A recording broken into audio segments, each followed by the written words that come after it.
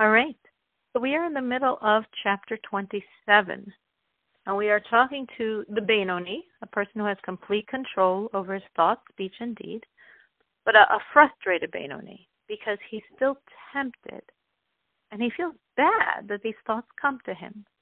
Now, since these thoughts are coming to him during his regular work day, not during the time when he's praying or studying, our response is, get over yourself. Rejoice. This is amazing. You are serving God. You are giving God great pleasure. When you crush the evil in yourself and do not allow yourself to think these thoughts, that's great. That's amazing. You're allowing God to crush evil in the world. You're giving God the greatest elevation. You're giving God the greatest pleasure. You're doing your job. Know who you are and rejoice in how you uniquely serve God. And therefore, a person shouldn't feel bad if his whole life he's going to be a Benoni. And he'll never ascend to the spiritual stature of saint, of tzaddik. And that's okay. Because God wants, needs, and has pleasure from both types of service.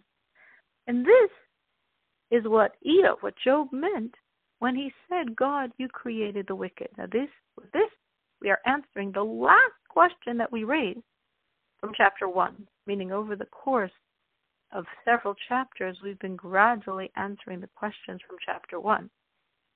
And this is the last one. It's been quite a number of chapters since we answered a question. So Job said, you have created the wicked. And the question is, what was he talking about? We don't create people to be wicked. People have free choice. It's the only thing we actually have free choice in is to be good or bad. Everything else is determined by God. But now we understand he didn't mean literally wicked, a sinner. But he meant someone who it comes to him like the actions of the wicked. And this is based on a verse where we speak of someone who's coming to him like the actions of the wicked exclusively in the domain of his thoughts. And this is the Benoni, because he's attacked in his thoughts just like a wicked man is. The only difference between the Benoni and the wicked man is the wicked man gives in to those thoughts and thinks them, and the Benoni does not and crushes them. But they're both attacked the exact same way. And herein lies God's tremendous pleasure, because you're being attacked just like the wicked. But you crush those thoughts. And crushing those thoughts, when you crush the evil in self, you allow God to crush evil in the world. And this is an enormous gift to God. And therefore God has tremendous, tremendous pleasure from what you're doing. Of course, God also has tremendous pleasure from the saint. You're doing two different things, two different pleasures. What's the saint doing? He's completely transforming the evil, the level of evil that can be transformed, klipas noiga, where there is this admixture of good and evil. He's completely transforming it from bitter to sweet, from dark to light. That's the realm of the saint. And what are you doing? You're crushing the evil.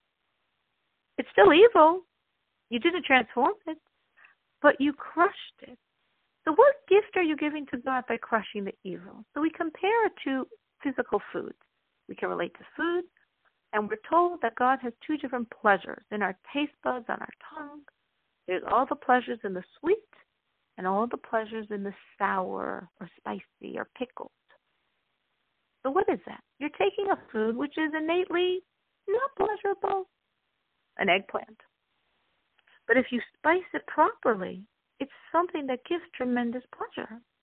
So the saint, he takes this admixture of evil and godly, this klipas noiga, and he transforms it to godly. He makes it sweet for God. It moves from the realm of evil to the realm of godly. Sweet, that's a pleasure. And what are you doing? You're taking something that's evil, and it remains evil. But you're spicing it with the sweat of your effort. And that's so pleasing to God. Again, it's like that eggplant. You made it so tasty. It's still an eggplant. But you made it so tasty because of all the spices. And the spices here are the sweat of your effort in crushing and not giving in to the evil. And this is what the verse says, that everything God made for a saint, that's all the service of the saint.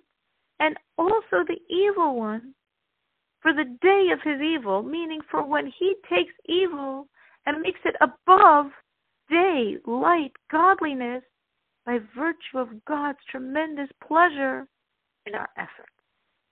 So if that's so, if God is having such pleasure from our work, if God is able to transform and crush evil in the world from our work, if God is elevated so much from our work, we need to rejoice in our situation and know we're giving God a different pleasure than the saint, but an equal pleasure.